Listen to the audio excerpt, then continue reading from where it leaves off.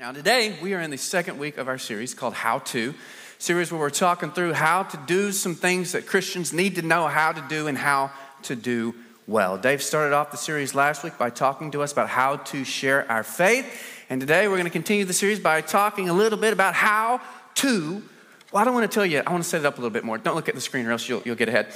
So for over 50 years, a little bit over 50 years, this huge study known as the General Social Survey has asked hundreds of thousands of Americans a set of questions in an attempt to gauge where American society is at and in which directions it's trending.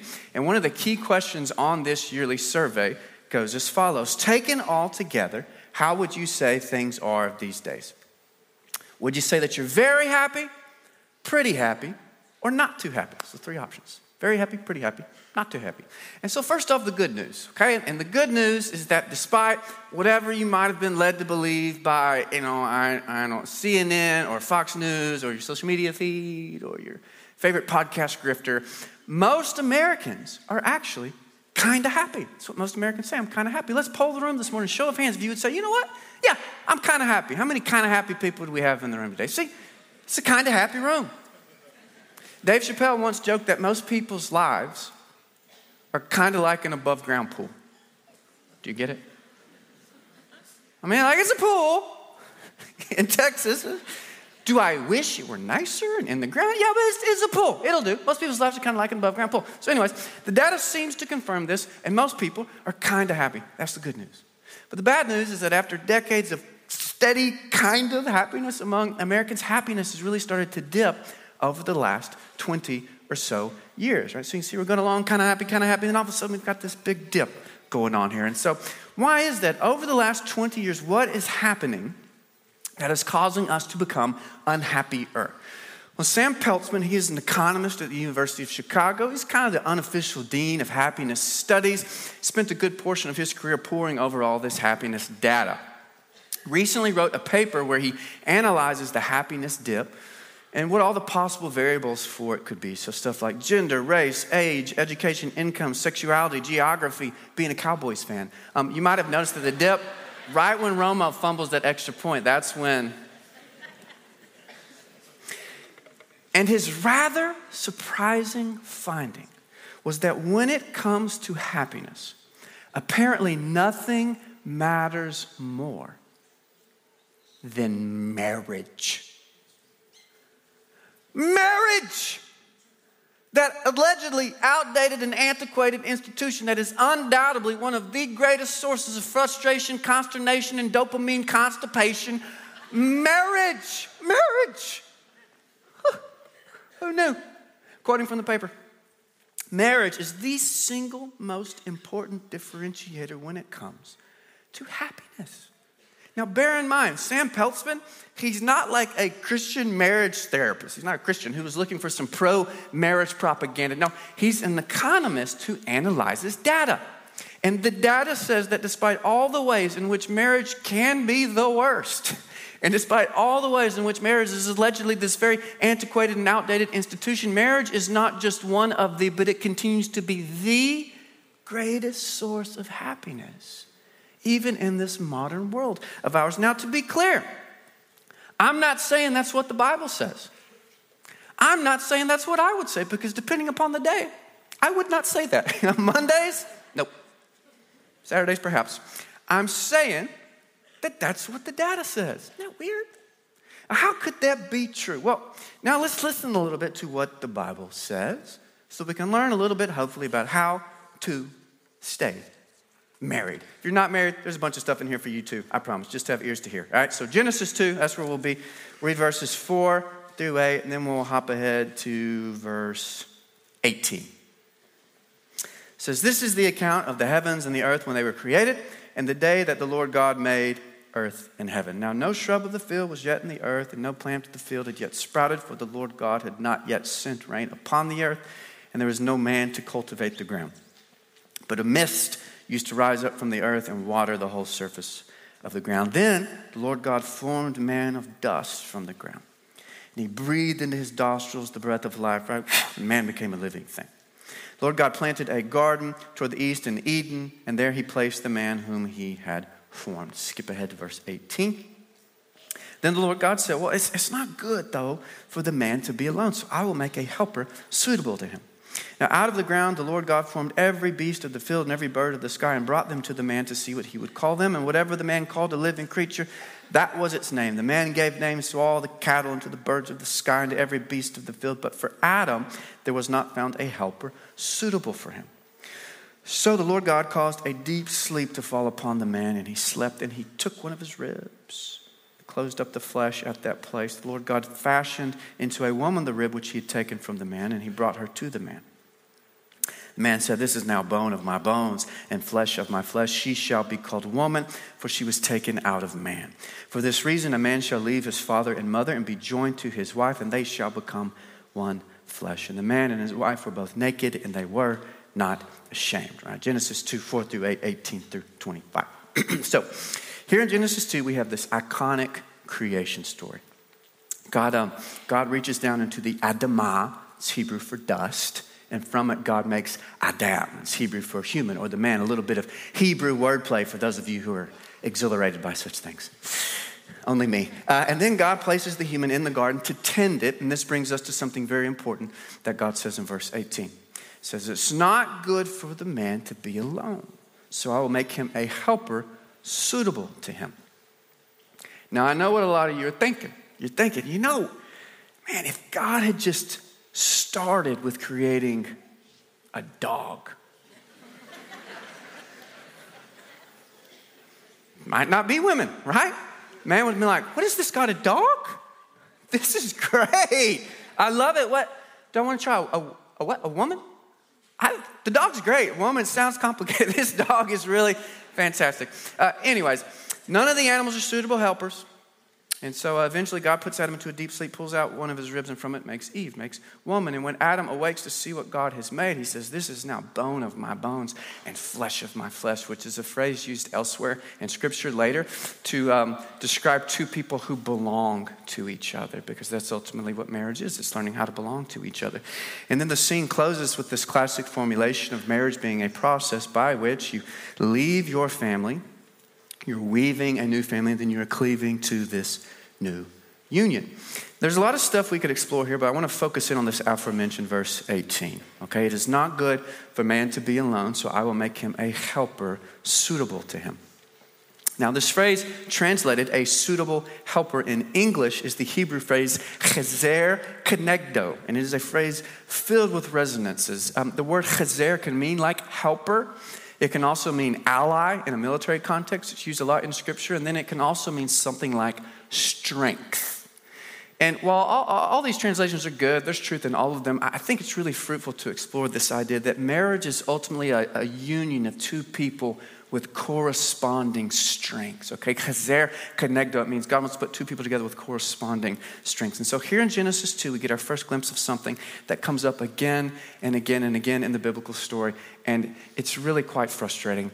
And it's that God intentionally designs every single one of us incomplete, because God wants to make us need each other. Every single one of you has been intentionally designed by the infinite creator of the universe with a design flaw, that you are incomplete, and thus you need others to make you complete. It is all over the New Testament too, right? Romans 12 and 1 Corinthians 12 and all that stuff about how we all get different spiritual gifts. Remember that? Why? Well, it's so that everybody can serve and has to be served by others, about God designing us for dependence instead of independence. And it is very annoying. I know, but it's just the way it is. Because God, in his infinite wisdom, as you know, our creator, knows that what we most need is not independence. Rather, God knows that what we most need is belonging. You need belonging more than you need independence. Why is that the case? Well, it's the case because reality itself, okay, space and time, it springs forth from this transcendent community of belonging that we call God, that we call the Trinity, Father, Son, Holy Spirit. And so if you don't know how to belong to another, if you don't know how to belong with others, to others, then that means that you don't know how to live in sync with reality, with ultimate reality, because ultimate reality is a transcendent community of belonging, Father, Son, Holy Spirit. And so that, that's a little philosophical, but right, you follow. It roughly checks out. And it can even sound kind of wonderful sometimes, can't it? Depending on the mood that you're in. In marriage, we step into a union of corresponding strengths that cultivates dependence and creates belonging. Doesn't that sound nice? I know. But of course, another and equally accurate way to say this is that marriage is a union of two people with two different strengths. Difference is another word for corresponding. And difference is always quite difficult because difference means that two self-absorbed selves are going to have to learn how to get over themselves or kill each other. Those are really the only two options, right? Metaphorically and literally, most murders are crimes of passion. Now, marriage has always been a challenge. Always, so far as I can tell. But as I'm sure you're aware, it's particularly challenging right now in modern Western cultures where fewer and fewer people are getting married and then fewer and fewer people are staying married. And so what exactly is going on here? Why is it getting harder to stay married? Even though, paradoxically, even in this modern world of ours, it is still the greatest source of happiness. Well, there are a lot of things that we could mention, but if I had to put it in a sentence, okay, it'd be something like this. This would be the sentence. The rise of hyper-individualism has made it harder to stay married because it exponentially intensifies the everlasting struggle to get over yourself. Now, say it again. The rise of hyper-individualism has made it harder to stay married because it exponentially intensifies the everlasting struggle to get over yourself. So I'm going to tell you a story. You have heard it a million times. You've heard it every single day of your life. Even if you did not know this was the story you were hearing, here's how the story goes. For most of human history, basically all of it, everybody was really repressed and unfree and burdened by complying with the enormous expectations of others, of their communities, of their authorities. But now we're entering an age of liberation in which we're all expressing what was repressed and freeing ourselves by offloading the expectations of others so that we can be true to ourselves as defined by ourselves. Have you heard that story before? Of course you have. Every single modern movie, book, podcast, you name it, every modern story is just some variation of the self-liberation story. I talked about this a little bit in a series we did in the fall called You Are Not Your Own. Some of you hopefully remember it. And I told you that this self-liberation story that we modern people love to tell ourselves because we think it makes a lot of sense. It is this mix of really good and biblical and hilariously naive and self-destructive. About equal portions of both so far as I can tell. But as it pertains to the topic at hand, the rise of hyper-individualism makes it harder to stay married by exponentially intensifying the everlasting struggle to get over yourself by telling you that you need to be true to yourself, not get over yourself. Right?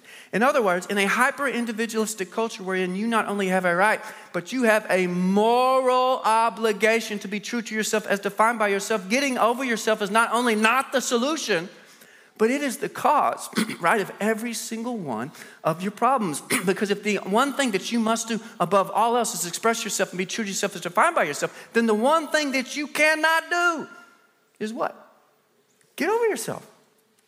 And so do you see this pickle that we have gotten ourselves into? Marriage requires you to get over yourself. And yet we've bought into the story that has told us the one thing that we cannot do is get over ourselves. So here's an interesting fact.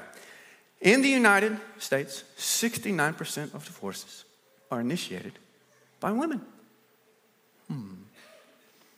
Here's an even more interesting fact. In marriages where both people in the marriage have some form of college education, 90% of divorces are initiated by women.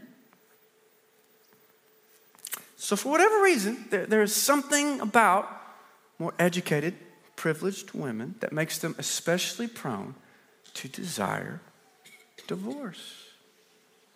Why do you think that is? Dave said he wanted to answer that one, so he's going to come up now. And y'all really think I'm going to answer that question? I'm not dumb. I like this job.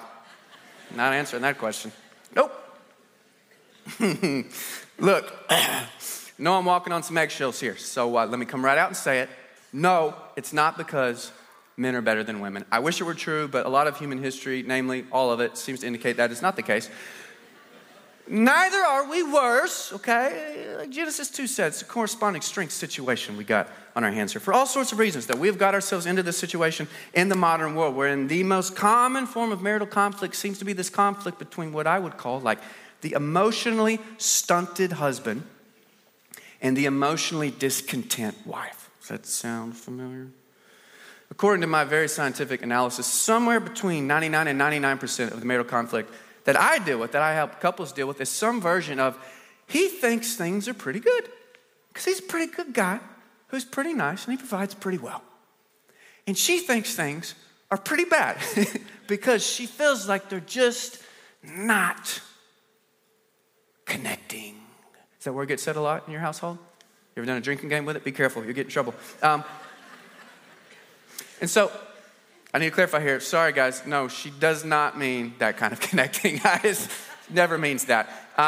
She means she wants more emotional, spiritual, however exactly we want to describe that, connection, okay?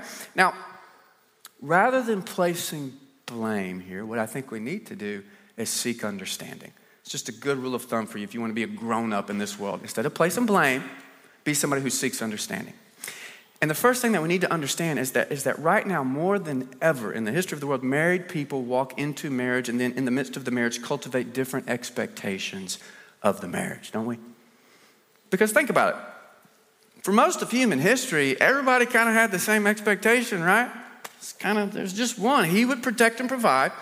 She would nest and nurture. That was just the way every marriage more or less functioned. There were biological constraints at work with that. Men had more testosterone and women had more estrogen. And as Robert De Niro once reminded us, men have nipples, but you can't milk them. While men still can't produce milk, a lot of things have changed. And both men and women need to be much more understanding of how challenging this change in marriage expectations can be. And so dudes in the room, hear me out. Hear ye me. Look, I know that most women can be kind of crazy, okay? Ladies, I'm just kidding. I'm just reeling them in with some guy talk, okay? Just but guys, for real, yeah. I understand, but here's the deal. Time, it's not moving backwards.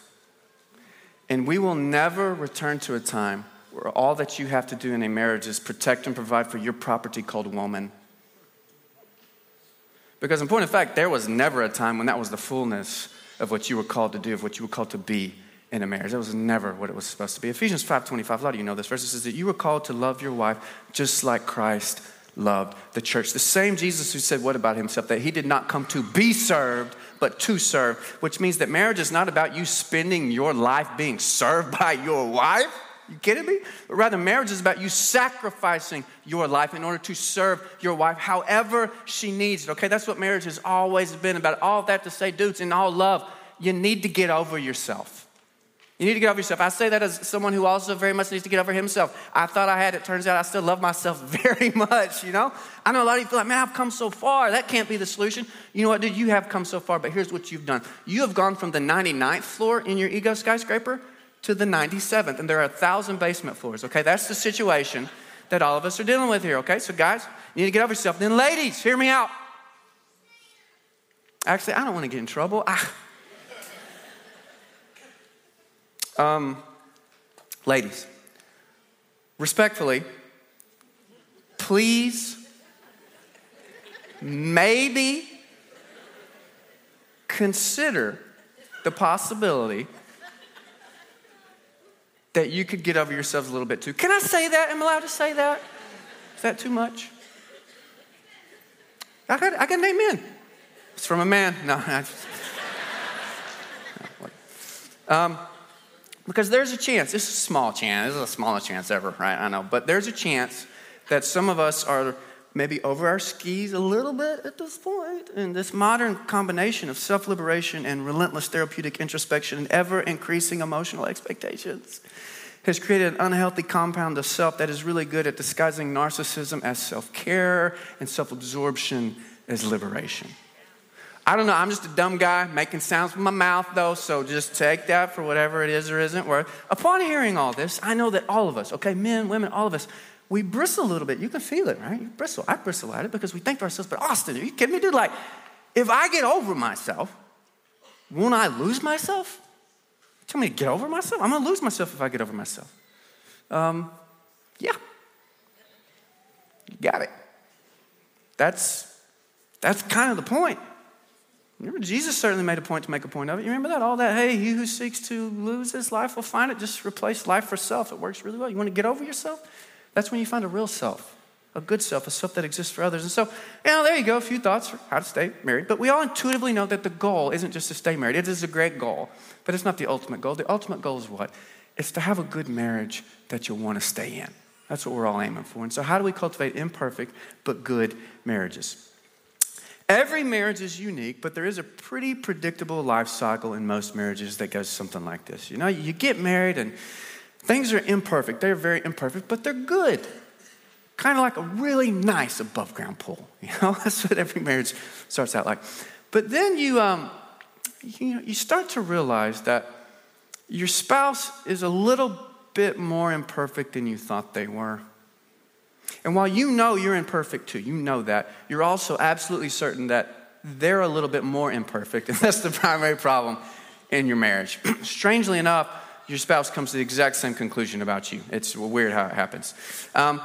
Then comes this tipping point where you have to decide if you're going to begin the painful process of sorting it out, or if you're going to make a truce to just not talk about any of it anymore. Now, in the short term, choosing the truce is always easier and happier, I can assure you. It's a better way for a good date night. But in the long term, it makes it harder to stay married, and it makes it impossible to have a good marriage for the long haul. And so the alternative to the truce marriage is, what I would call the work on it marriage. But we need to get really clear here that when we call it the work on it marriage, what most of us think is what? Work on the marriage means my spouse needs to work on the marriage. I'm good, man. I'm great, Maybe I'm not a 10, 9.5, They need to clear up their side of the marriage and it'd be great. No, that's not how it works. As opposed to the fake work on it marriage, that is the my spouse should work on it marriage, here's what a healthy work on it marriage looks like. Listen to what Tim Keller says. He says the alternative to this truce marriage is to determine to see your own selfishness as a fundamental problem and treat it more seriously than you do your spouse's. Why? Well, only you have complete access to your own selfishness. And only you have complete responsibility for it. So if two spouses will say, I'm going to treat my self-centeredness as the main problem in the marriage, then you have the prospect of a truly great marriage. And look, I know how hard this is, because I know that the real problem in the marriage is your spouse. Okay? I know, same here. But the best and most biblical thing that you can do to have a good marriage is to work always under the assumption that the greatest problem in your marriage is you and your selfishness. Because it probably is, and it is definitely the one variable for which you are most responsible. All right? Now a quick little lightning round of a few good marriage tips. Tip number 1. Go all in. David Brooks wrote a good book about this. He says, marriage is the sort of thing where it is safer to go all in and it is dangerous to go in half-hearted. I would only say that applies for the entirety of the marriage. All right? There are all sorts of reasons by which we all can psychologize, hedging our bets a little bit. What if this, that, or the other? You always got to be all in on a marriage if you want to have a good marriage. You can't protect yourself from them in a good marriage. Tip number 2. Good deeds are greater than talking everything out. Some of you know who I'm talking to? All right, let me help you out here. Because no matter how much you talk everything out, you have no hope of ever agreeing on everything. And you do not need to agree on everything. You don't even need to agree on everything important to have a good marriage. David Brooks again, he says the experts are all aligned on this. Don't expect some ultimate solution to the big disagreements in your marriage. Rather, overwhelm the negative by increasing the positive. Swamp negative interactions with an ecstasy of good deeds. Okay, instead of sitting around just constantly talking everything out, parenting, expectations, this, that, you know what? Just go get ice cream sometimes. It's amazing what it'll do for the marriage if you just time out on the talk everything out. Let's just go get some ice cream. I always function better after ice cream. Tip number 3, embrace the evolution. Embrace the evolution. The person you married when you were 18, 25, 30. It's not the same person that you're going to be married to when you were 40, 50, 60 years old. And I always tell couples this before I have them do their vows at a wedding that I'm performing. I've done a few of your weddings, and I did this for you. I say what? I say, when you say these vows, you are not just saying yes to the person standing in front of you today. That's the easy part. Now, you're saying yes to everything that they will become over the years, because the years change every last one of us. And that brings us back to our original prompt, right? Which is, how could marriage be such a tremendous source of both happiness and pain? There's this scene in a show about the rise of Uber. It's on Netflix right now. The show's called Super Pumped. Really dumb title. It's a pretty good show.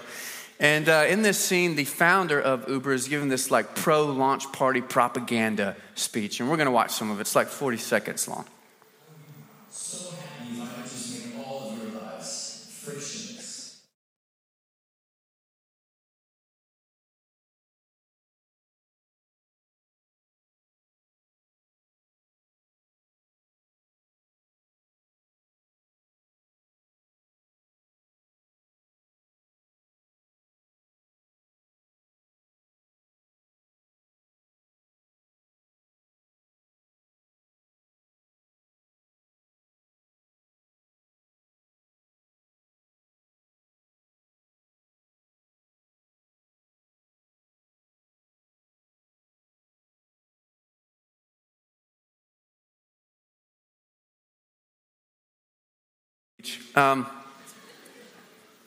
So we all love this idea of living frictionless lives, don't we? Oh, frictionless. Why? Well, because friction sucks. Like, I get it. We want to live frictionless lives. But here's the thing about friction. Friction is necessary for attachment. Okay, friction is necessary for attachment. What keeps a car's tires attached to the road? Friction. What happens when a car's tires don't have any friction with the road? Some of you found out last weekend when it iced, right? What happens? You slide off the road. You swerve into a ditch. And that is what is happening en masse in modern society. Y'all, we are swerving into ditch after ditch after ditch after ditch because we have bought into this nonsense, stupid idea that freedom is frictionlessness, that freedom is unattachment. And so we live unattached lives where we don't know how to belong. We don't know how to belong to a person, a place, a thing, a marriage, a community. We don't know how to do that. And then shocker, the single greatest source of unhappiness in the modern world, it's not repression. The single greatest source of unhappiness in the modern world, just as in the ancient world, just as in the future world, is what? It is loneliness. Because the single greatest source of happiness in the past, in the present, in the future is belonging. That's what we want more than anything, is to belong. All that to say, the friction of marriage, of friendship, of community, of church, whatever, of marriage, it uniquely produces the attachment and belonging that is real freedom. Because real freedom is not unattachment. Now, that's Bush League freedom. That's for kids, man. Rather, real freedom is having the right attachments. Real freedom is belonging and knowing how to belong. Amen?